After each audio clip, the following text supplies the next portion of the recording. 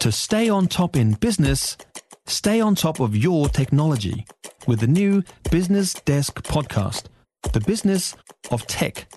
Listen on iHeartRadio or wherever you get your podcasts. So Snoop Dogg was in Auckland last night, and there in the crowd, I'm not sure if he was overbaked like one of the reviews says the crowd was. Mike van der Elzen was there. How are you this morning, Mike? I'm still alive. Did you get down and dirty? I will say one thing first up. It was not my choice to go to Snoop Dogg. How did you end up at Snoop Dogg? Because my wife forced me to go. Oh, bless her. Dragged me along, and I was like, I have never been into Snoop Dogg in my life. And there I was, right up the front, well, getting down with Snoop Dogg. Yeah, well, according to the reviews, it was a great concert.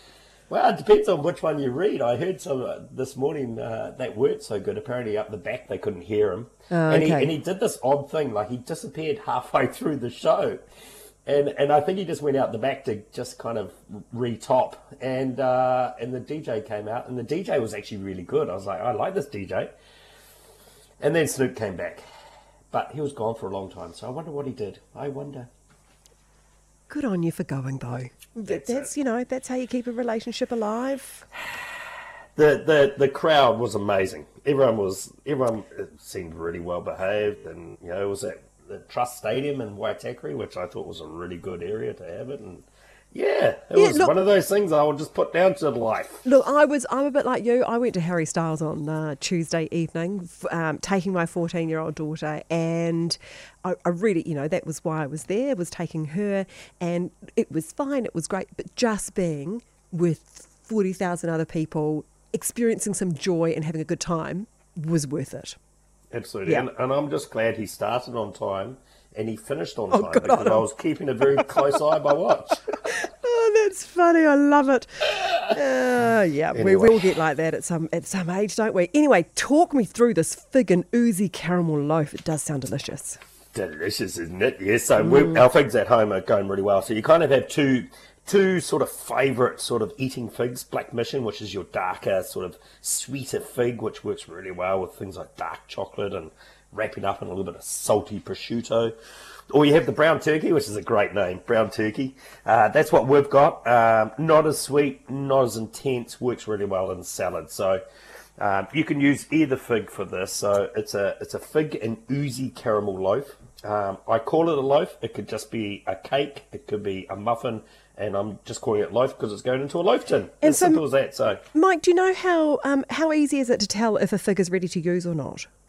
Basically, I've loaded up a little image there, and you cut it in half, and it's really going on the redness of the internal. But then, looking from the outside, you don't want to go. It's kind of like an avocado. You don't want to go along and squeeze them all, but just give it a little gentle squeeze, and it's semi-soft. Then it's good to go. We're going to throw the recipe up on our website, and of course you can get it from goodfromscratch.co.nz. Are figs easy to find at the moment, though?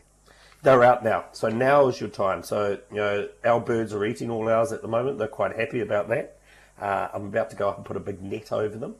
Figs, any supermarkets, they're out now, and when they're in season, it's the time to buy them because it's when they're most affordable. And out of season, you could use this recipe. You could use dried ones for this recipe.